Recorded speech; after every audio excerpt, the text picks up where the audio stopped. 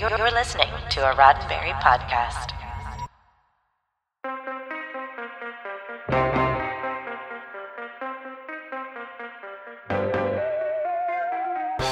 I'm host Jessica Lynn Verdi, and this is your SciFi5, 5 minutes of science fiction history for March 30th.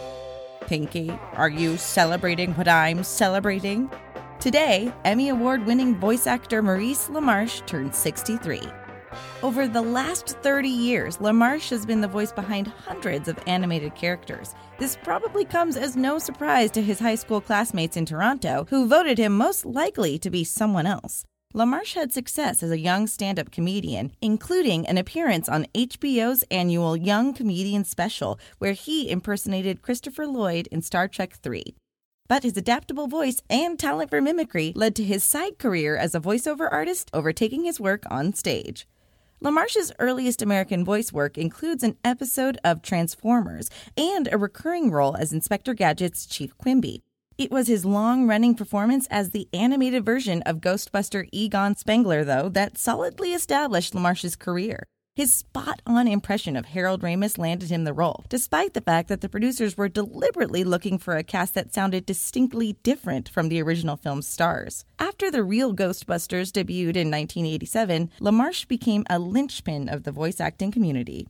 In the late 80s and early 90s, LaMarche provided the voices of dozens of characters, from classic cartoons like Popeye and Dennis the Menace to newcomers like G.I. Joe and Captain Planet. In 1990, he joined the cast of Steven Spielberg-produced Tiny Toon Adventures.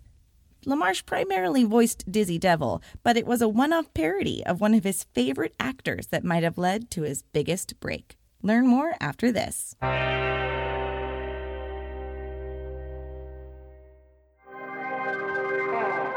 LaMarche was well known in the industry for his impression of cinema legend Orson Welles. He impersonated or parodied Welles a few times in his early career, including as Orson Welles on Tiny Toons.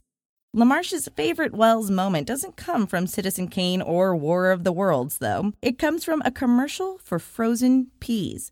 Welles was to provide the narration for a series of advertisements, but had serious problems with the script and the direction he received.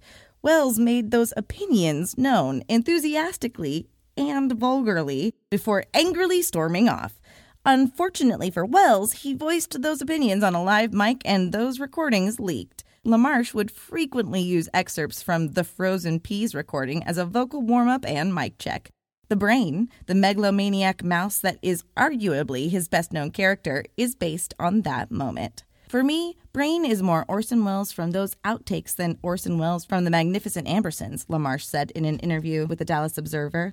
He's that genius that won't be recognized no matter how genius he is, and is constantly thwarted at every turn.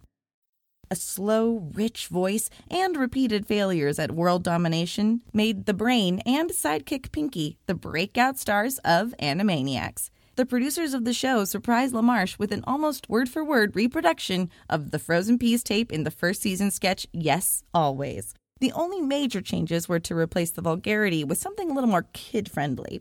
Co-star Rob Paulsen calls the sketch a $300,000 in-joke. 5 years as the Brain cemented LaMarche's place as one of Hollywood's leading voice actors. Since then, he's played literally hundreds of characters in dozens of shows and films. He's lent his voice to animated sci-fi staples like Rick and Morty, Transformers, and the Ninja Turtles, and even an episode of Star Trek Lower Decks.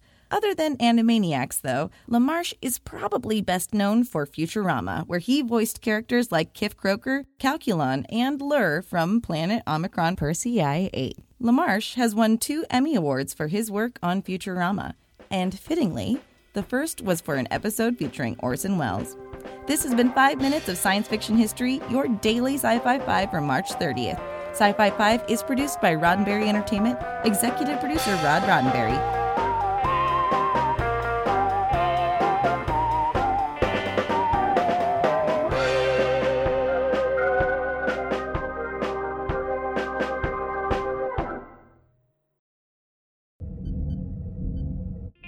This is a Roddenberry podcast. For more great podcasts, visit podcast.roddenberry.com.